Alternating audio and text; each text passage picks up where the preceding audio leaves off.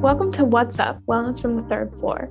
This podcast is provided by the Wellness and Health Action Team, also known as WHAT, from Portland State University's Center for Student Health and Counseling, or SHAC. We're located in the old Tutoring Center suite on the third floor of the University Center building on campus. Our purpose with this podcast is to discuss a variety of health-related topics in a way that will be accessible for our non-traditional campus. My name is Grace, and my pronouns are she, her. And my name is Julie, and my pronouns are she, her. We're all members of the Wellness and Health Action Team, and we'll be the hosts for this podcast, so let's get into it.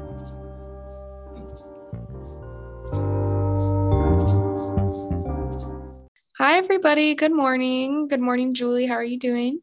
Good morning, Grace. I'm doing great. I'm very excited for today's episode, just as always, because we have the amazing Dr. Yaderholm. Dr. Christina Yaderholm is back with us this term to talk about media advocacy. So, Dr. Christina Yaderholm, if you want to just briefly introduce yourself again, just in case if people aren't familiar with you, and just some of your background, your academic studies, and all that. Yeah, good morning, Julie and Grace. Thank you. It's a pleasure to be with you again. I am a PhD student within the School of Public Health, or just UPSU School of Public Health, and an adjunct instructor for our 250, our community hour health. And my focus of or area of research is within maternal child health, perinatal health, and then I'm really interested in media advocacy, how we get all our good public and sound public health recommendations communicated in a way that we can move policy and initiatives and intervention forward. Perfect. Yeah, just like what Dr. Yaderholm was saying today, we'll be touching on the topic of media advocacy, which isn't well studied at the time or at this moment, but because it's still a pretty relatively new idea, especially in the public health field. And so we'll just be chatting about what it is and how it looks like. And by all means, none of us are expert when it comes to media advocacy, but we're just trying to open up a discussion about it and just kind of speaking from experience and from our knowledge. But Grace, do you want to get us started on it? Yeah, totally. I think like what Julie said, media advocacy is definitely like a newer thing in public health. Like it's always been there, but the definition and like the actual intention behind it is somewhat new. So we're just going to start asking like, what is media advocacy? So yeah, if you want to give us a quick explainer on that, Dr. Yaderholm, that'd be awesome. Sure, I'll do my best. So as you said, it's not a brand new idea, but we just haven't always been effective enough in public health to utilize the ideas. And media advocacy is sort of the strategic use of mass media. So a way to advance public health initiatives and policy. And it is for public health rooted in the goals of promoting the health of the population or communities. And we often see in media that we emphasize the individual stories. They are nice, they're easier to tell, but they also invoke the idea that issues relates with the individual actor, right? It's the person, and then we will talk much more, I know, about responsibility.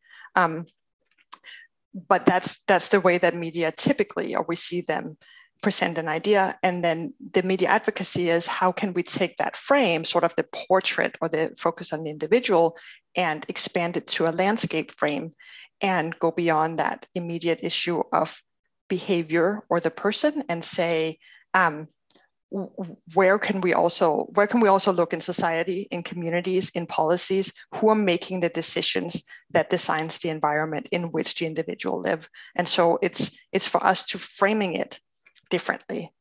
So media advocacy is really at its core strategic use of mass media. Yeah, that's really good. And I really like that use to term framing, because I feel like media advocacy is pretty much, which we'll get into when we talk about responsibility, but it kind of frames it and it allows how individuals interpret concepts and notions when we're kind of looking at the issue in general. Totally. Yeah. Because we have frames that works in our mind. We use metaphors all the time, and that creates a frame or way of telling a story. It works within our language, right? Sometimes we use words to replace a fact because it makes it easier to understand. So we create frames all the times, and that is to help us too, right? There's nothing inherently good or bad about frames. It's just how our minds work. And when we have a way of telling a story, we also naturally lead to a way of thinking about a solution. And that's why we've started to, or have for the longest time, like linguistics have studied frames and how we use our words forever. This is not a new idea, but using it more strategically to say, oh, can we move the idea away from an individual frame and into a contextual, societal, environmental frame? Totally. And it's also like moving that away from the individual also moves blame away, because people's actions are definitely their own decisions, but it doesn't take away from the fact that they're influenced, and like it's a societal cultural thing that those decisions are being made based upon. So it also takes that blame away, which I know we'll get into later, but I just think it's like really interesting, the whole concept of media advocacy within public health, because again, it's that reframing aspect, and it's also creating better language that's not No, you're right. We yeah. talked about, when we talked before this, we had that short little example that I have Yes. been provided about. You text your friends, I'm stuck in traffic. Yes. And instead thinking, oh, I am traffic. Yeah. I am just as much sticking other people here as Mhm. as I'm stuck with them. Yeah. And the whole concept of media advocacy is like changing the language to be more approachable, and like plus placing less blame on individuals, and like kind of changing the language around public health in a way that resonates with regular people, not just public health professionals. Yes, that's such a good point, that in a frame, we can also create pictures that are so much easier to digest, right? We're not dumbing down any ideas. That's not the point, but we're making it easier to understand for somebody who is not an expert or content expert in a field.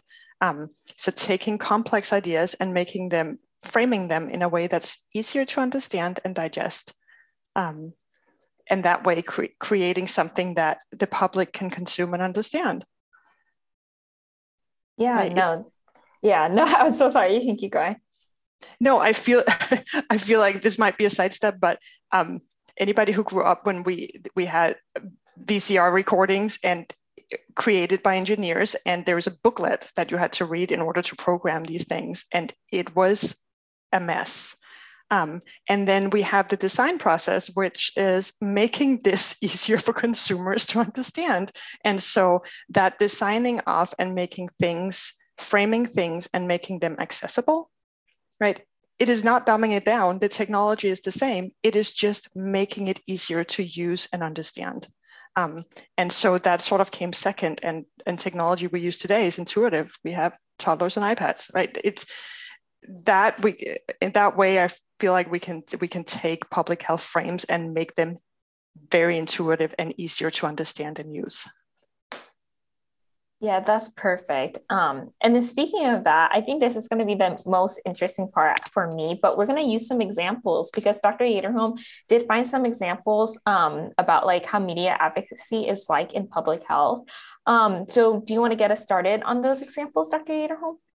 Sure. I mean, one of the things that was my first introduction to media advocacy was the idea around mother blaming when we talk about perinatal health. And so health for both the pregnant person, the parent, and the child. And we, in American culture, we're so embedded, we're so used to telling things from an individual perspective. It is part of our overall understanding and framework. Individual responsibility. And so we're so fast. It's so easy to go that route and talk about, like mothers are responsible for, and I'm using the word mothers because that's where the communication started before we had more inclusive language. but mothers are essentially responsible for giving birth to a healthy child and keeping that child healthy. And the more we learned, along with fields like DOHAD, the more we learned about things like epigenetics and the environment in which the fetus develop, the more we're focusing on that individual. And it is easy to tap into that individual frame. And so we knew we needed more tools to explain that broader story, that the genes we have that's affected by the environment also affects the baby that is born. And it's not just whether or not the mother is eating a specific food, whether or not the mother is exercising, right? There's a lot of other things around the environment that both determines those factors, but also affects our gene pool, so to speak, our epigenetics, how our genes reacting to the environment. And that was the first time I saw how framing or how media advocacy can be used to not ever take away from our decision-making as individuals and our autonomy. That is never the point, but opening up the scope, opening up the frame. I remember reading the article that you sent to me. They were saying how, like what you said, a lot of people, when they look at the children, they're like, oh, it comes down to how like the mother was, how her health or how their health status is like, and it kind of influences how the child turns out. But then no one really recognizes other factors such as social determinants, like is the mother living in an area where she has access to like healthy food, or is the air quality healthy for her to get like good sleep? We have to consider all of these other elements into the mother's health, maternal health. Like you said, we're going to use the term mother, and not just like how she's allowing the development of her kid. And I thought that was like really interesting. Yeah. Yes. Like instead of saying that it's recommended and I'm using the very like she, but it's recommended that she exercises, right? That could be taken right out of a health book. And instead says, well, how is the environment in which people are pregnant? Are there safe lighting? Are there paths to go for a walk? Are there nature available where it's nice to go for a walk? As you said, are the air the pregnant person is breathing while they're outside exercising? Is that healthy? And so exactly taking it out and saying, where is there also things that we can consider when it comes to health? And some of the examples, and that has been used in publications within our School of Public Health, is, babies are record keepers of societal decisions. It's a pretty bold statement, right? But it turns our mind to, oh, there's societal decision-making. There is decision-making outside the pregnant person going on that affects the baby's health, right? We really expand that frame. Again, as we said, framing something epigenetics is a very complex idea, right? It's a science, but it's also a complex idea that we're born with some genetic material, but then it can be affected by the environment. But when we tell it in an easier way, it's like, oh, I get that. We don't have to be afraid of a term and understanding that. And that, so one recommendation was to say our genes listen to the environment. Right? Our genetic material is not that individual. It is affected by the world outside us. And so the idea of reframing to avoid mother blame is to say, oh, the environments in which people are pregnant, the environments in which people undertake a healthy pregnancy, that quickly changes our frame or the way we view an issue. I remember all those, we were bombarded with the individual recommendations, not to eat soft cheese and not to touch. I can't remember all of them, but it gives the ideas that a healthy pregnancy solely relies with the pregnant person, and that's not the case. We know that's not the case. Yeah, that's definitely true. And it's just like what we've been repeating throughout this episode is that it's all about how society sees it, and then it leads to kind of this concept of like blaming. And media advocacy, we kind of like want to shift away and more of like curating a perspective and just like allowing everyone to see the whole picture and just not like on one individual itself. Exactly. And then there's also the metaphors we use so when we talk about an issue, one that I found that is from, it's sort of ongoing conversation, so I don't have one specific source for it, but when we talk about social policies, we can talk about some of them being safety net policies, that at a certain point we have a safety net for people. That type of policies are also talked about with a different agenda as being hammocks. And the mental frame, right, the metaphor for a safety net, we get a completely different set of thoughts and pictures in our minds when we say a hammock. That's something you lay in. It's something that is like considered a lazy day. You lay in a hammock, right? You're just kind of not doing much. Whereas a safety net really gives us the mental picture of somebody is falling and they're being caught by a net. And so talking about social policy as either one or the other really, really changes how we look at it. If it is something for a lazy day when you can't be bothered, or if it's something from when you are falling, there is somebody to catch you. So not only sort of the framing of the individual versus the society, but also we have to be very deliberate about the pictures or the metaphors we use. Yeah, for sure. And I think that's like a really good example about just mother blaming. And then on the same note, I want to transition and also talk about like another topic, which is like drug usage was another example we discussed about. So yeah, if we want to start talking about that one, I think that one is also a very interesting topic too, especially since how it's like so relatable in today's society. Yeah, it has been, drug use in itself has been heavily debated and being alienated or being accepted. Like it has a long-standing debate, and it also have a long-standing, it's a tool, right? It's a racist tool that we've used. And so the communication around drug use and problematic drug use and addiction has been in great need of reframing, in my humble opinion. And a lot of people have done a lot of great work. It's not to suggest it's not been undertaken, but we still see media very much portray drug use as something that's evil and something that leads to personal demise.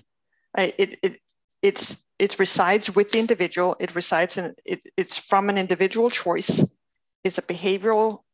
It's an action. It's a behavior, and some media we have seen has actually gone, and some media analysis have pointed towards that it's gone as far as actually blaming the individual of the societal shortfalls. So not only from an individual action, but also for being poor or not being able to afford or have access to treatment or support or whatever the need is, or covering. We also don't need to assume that everybody who is using a drug is in need of treatment, right? Drug use has always been, it's always been here. I'm going to make that statement. It's always been here. It will always be here. So just understanding that some people will be in need of treatment and support, and some individuals may not. But this whole, the idea that somehow whatever led to the use is completely omitted. We omit self-medication, coping. We omit opportunities within a society. We omit when a industry is moved from one area and is deprived and doesn't have job opportunities or employment opportunities, that we don't provide new skills training. Right? You omit all this and we go straight to people make bad choices. So that has been sort of one side of drug use, but then there is other issues in there. From a communication standpoint, we tend to blame people of color, particularly Black women, when we talk about, because my area is so much in perinatal care and perinatal health, putting them in the context, having a picture available, putting them in a context of this personal choice, whereas media has had an easier it's been easier for them to frame when it's a white person as well. There is an interplay with the community or with their personal circumstances. They may have lost their job, or they may have worked themselves half to death. They needed something to help them cope with their job loss or cope with their very hard job cope with the demands because they are so important that they need to fulfill these demands and they need some kind of drug to do that. And so media has typically had an easier time framing white people in some interplay with their environment, even though there's also personal decision making in play, whereas people of color has typically been completely, it's been their choices, their bad choices, I dare to say, to use a drug. And that's not a fair representation. So that's before we even get into doing media advocacy, is just understanding how has these issues been represented and in what frames do we represent them. There's instant blame placed on people of color, and especially, like you said, Black women. It's like an instant, like, oh, it's her fault, and it's only her fault. Whereas when white people use drugs and do the same stuff, it's like, there's so many excuses given to them. And like, obviously this is not uncommon. Like, it happens in every instance where like a white person will do a horrible crime and it's like, oh, he was doing this and this and this, and it's because of this and this. Whereas like, if it was the opposite, it'd be like, oh yeah, he just decided to do that, it's his fault, like that type of thing. So I think within the lens of prenatal care and that sort of stuff, it is really interesting to think about what we're doing to, I guess, reframe and like create conversation around the societal and cultural influence of these bad decisions, quote, bad decisions, and like why they're happening, rather than just being like, oh, it's because this person's poor and that's why, like that, just like assumption, rather than like coming up with solutions and moving past those assumptions. Absolutely. Both understanding using a drug the same way that we understand we have a social acceptance of using alcohol much differently, right? It would not be okay for me to sit here, even if it with a legalized, let's say in a legalized state where drug use is not a crime, right? It still wouldn't be accepted if I'm like, well, the weekend is coming and I'm going to use meth on Friday. You would stop, you would pause and be like, what did she say? If I said the weekend is coming along, I'm going to open a nice bottle of red wine, you wouldn't have that same pause, right? So we already have created a conversation that is very stigmatizing towards one substance, right? Something that alters our mind versus another. So that's already built in. This stigma, right? Stigma is like our collective understanding that something is bad versus something is good. And that's already built into this conversation. And it is built in. All of us have had, like, I would call it training, education in schools around the just say no, just make better choices, just make the right decision in the moment.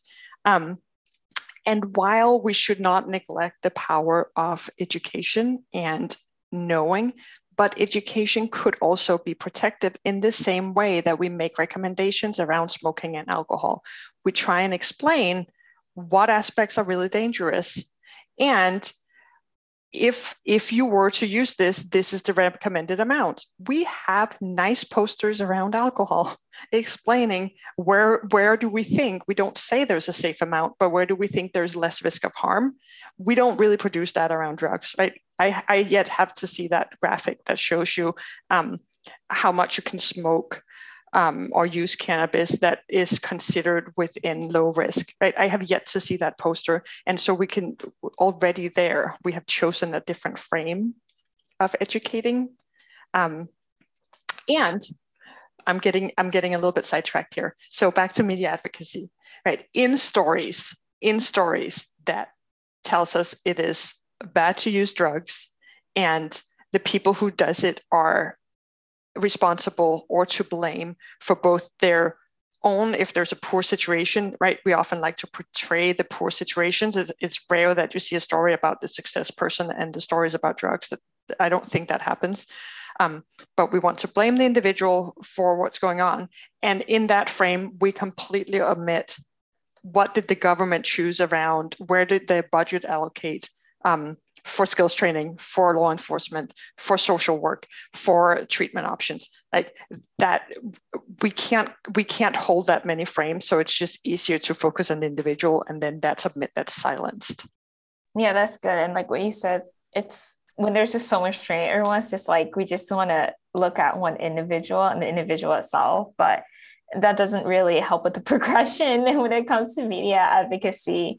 But yeah, that's that on drug usage. And then this is the most important part that we're going to make the transition in, which is about very contentious topic, but about abortion and how our society is currently framing the news on abortion, and can make us very divisive at times. But yeah, if any of y'all want to start us off with like abortion and media advocacy, I think this is the most like relatable topic too, especially right now in society. Totally. And I know Grace and I chatted a little bit before, so Grace, feel free to jump in. I found I call this older study that is looking at media, US print news from 2014 till 15 on abortion. So before we're now in the full-on Roe discussion, where we see that the information from print media is largely focused on the stigma. So either personifying. So when I say stigma, right, again, it's this collective idea that something is bad, and we're kind of feeding that through different avenues. And so one way is like personifying an embryo or a fetus, or always talking about emotional harm, like how it's emotionally harmful to have an abortion, always talking about the mother's emotional state and how those negative emotions that people have around abortions, like they are portrayed all the time. And then pointing out if there is a safety concern, if there is ever one, that's the example we're going to focus on. We're not going to focus on how safe overall abortion is, but the safety or discrediting the procedure, discrediting the providers. Right? Those are the frames that we keep telling, and that is to feed that stigma. And that is in half of stories. Right? Half of stories have like always connected abortion to making sure that we have that stigma frame somehow evoked.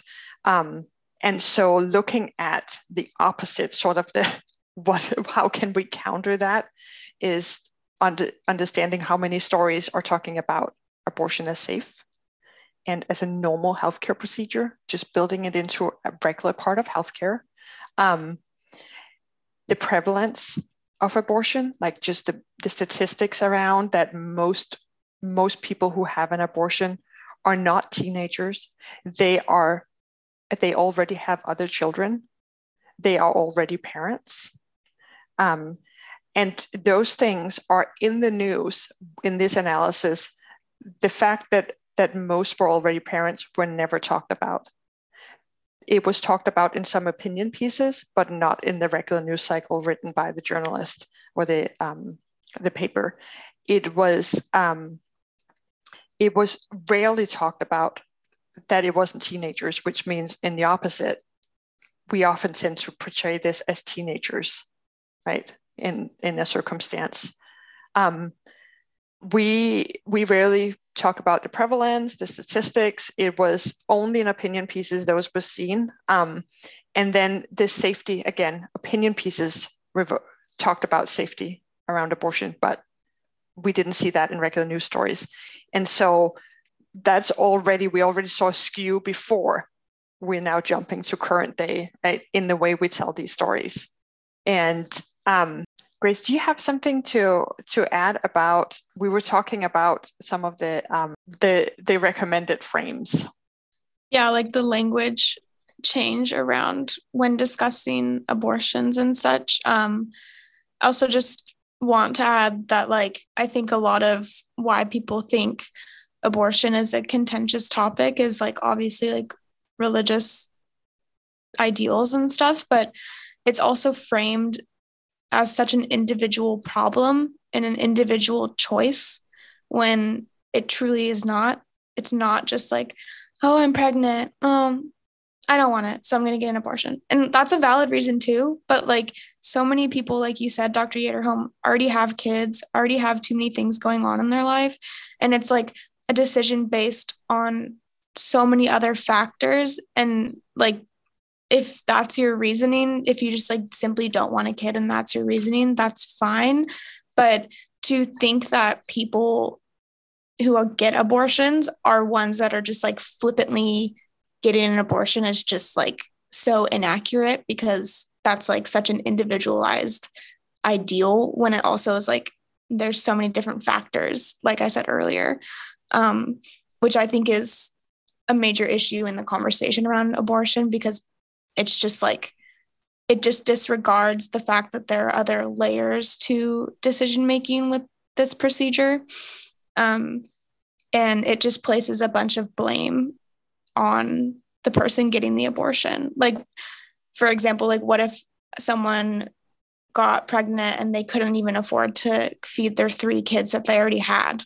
Like, we should have a conversation about maybe getting them government assistance to help feed their kids or something like that before we blame them for wanting an abortion.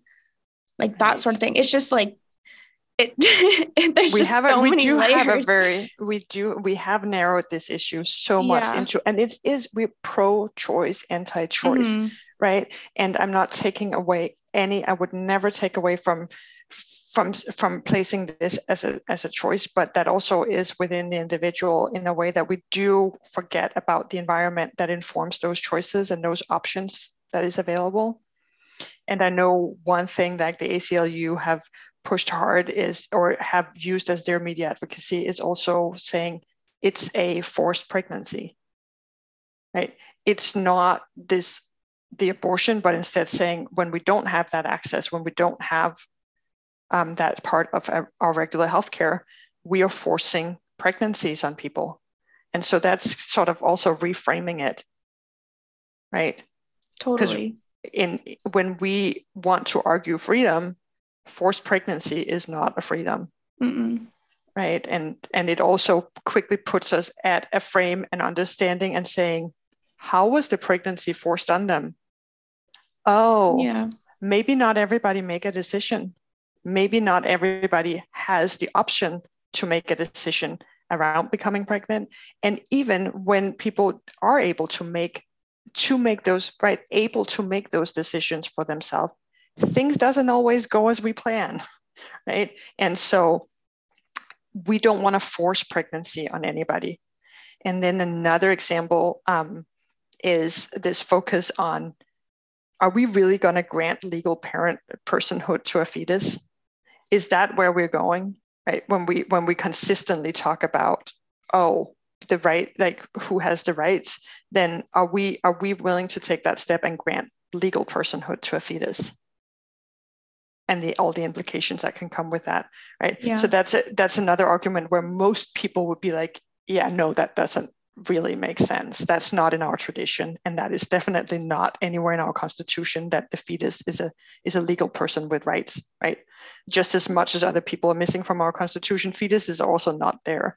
And so that is like that conversation about personhood is another way of framing the conversation.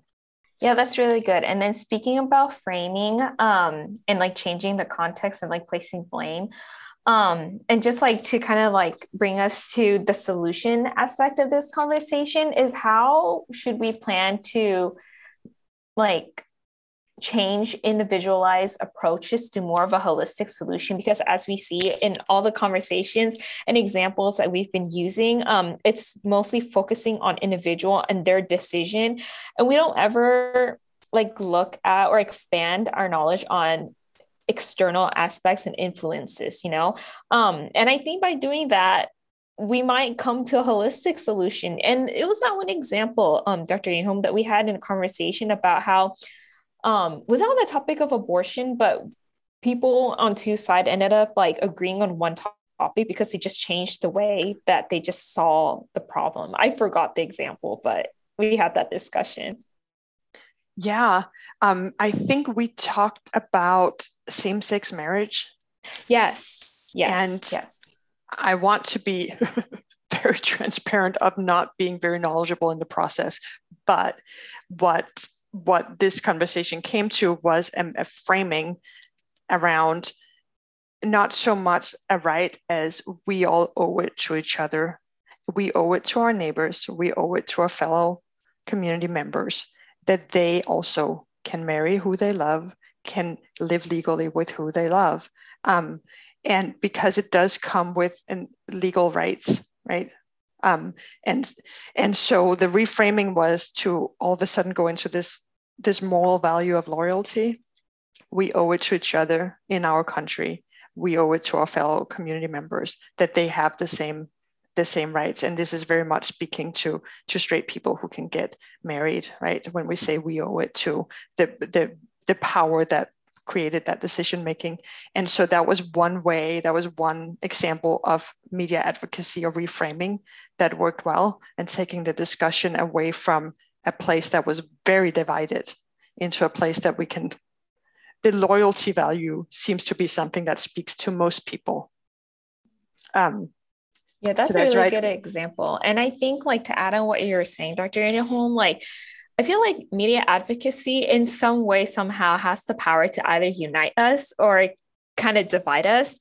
And it just comes down to kind of like, I mean, there's that, but then it also comes down to how we take in the information as well. And I think it's just like really important for us to be open-minded, and spreading our knowledge is also a form of media advocacy, because with us and our ability and access to media in modern day can have such a great influence in any topic, So I think it's just like media advocacy plays a part, but how we want to interpret the idea is also another part as well.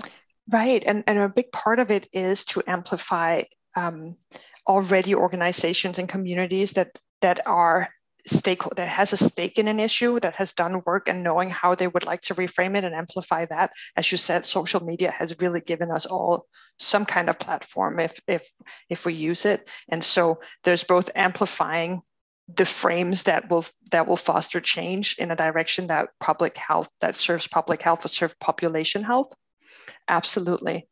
And then the other part is just always keeping this in mind, that we have this model of an information gap that we always default to. Oh, people need to know more. They just need more information, and trying to step away from usually somebody who is a victim of or historically oppressed. They don't need more information about how to not be oppressed or how to not be a victim. That is, for the most part, that's not the issue. Not disregarding good education, but that's not the part. The part is the power gap. It's not the knowledge gap, it's the power gap. And so that we always go and addressing, to define the problem in terms of why can't we get to this change? Where is the barriers to that social change that is so needed? And that's where media advocacy want to move more, right? It's not, another example is when you go to your car, right? The knowledge gap is you should have knowledge around holding the keys, right? Most women, we have been told, hold the keys in your hands so you're ready to fight when you go to your car by yourself, right? That's the knowledge gap addressed. You should know how to defend for yourself. The power gap to address is, well, how about we all look at how to create a safe environment so that everybody can walk to their cars safely? And so why do we have this attack? To not go into a whole new violence path, but that is, as you said, when we do media advocacy, that is some of the big pictures that we want to keep in mind. Absolutely. Yeah, I feel like we've said media advocacy a million times, so I'm going to say it again. But overall, I think it just is like such a vital part of public health, and even just like overarching societal and cultural things, especially within the United States. And so I really appreciate having this conversation with you, Dr. Yaderholm, because it brings more light to, I think it's just like, I have never thought of public health like this before. And it just like makes so much sense that of course it would be public health. Like public health isn't just about distributing vaccines or, doing things like in a medical sense. It's about taking care and looking at things in a holistic way for communities and looking out for your neighbors and conveying information that is digestible and it's not intimidating. And that is like really important because, I mean, we could go on, but yeah, I think it just is like a really valuable conversation to have because not many people think that they're not influenced by media, but you are, like, no matter what. So coming up with new language and ways to convey ideas is just vital to continuing to better people's health. So I really appreciate you for coming on here and talking with us. And I hope that you will join us again next year. You're always welcome to be a guest, Dr. Yaderholm. You're just our third podcaster by spirit. So I love really being here. It. Yeah, thank you so much. No, we really appreciate it, Dr. Yaderholm, for coming on here. And like we said, media advocacy has always exists, but it's relatively new in the public health field. And we really hope that there are more studies coming in the future when it comes to this topic, because I think as a society and even individuals, we can get so much out of it. And it's just like reframe a lot of the issues we have right now. And, reframing current issues and existing issues, it might be easier, when it comes to figuring out a solution for it. And so, yeah, that's my 2 cents about media advocacy. And I really hope it becomes more of a thing in the future. Right. Thank you, both of you. Mm-hmm. Thanks so much. Always a pleasure talking to you. Perfect. All right. Thank you. Bye.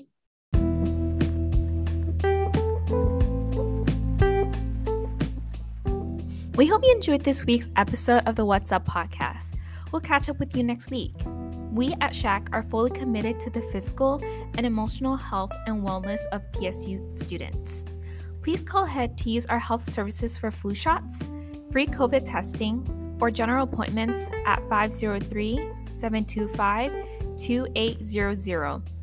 Counseling services are still available via telehealth, and you can schedule your appointments by calling that same number at 503-725-2800.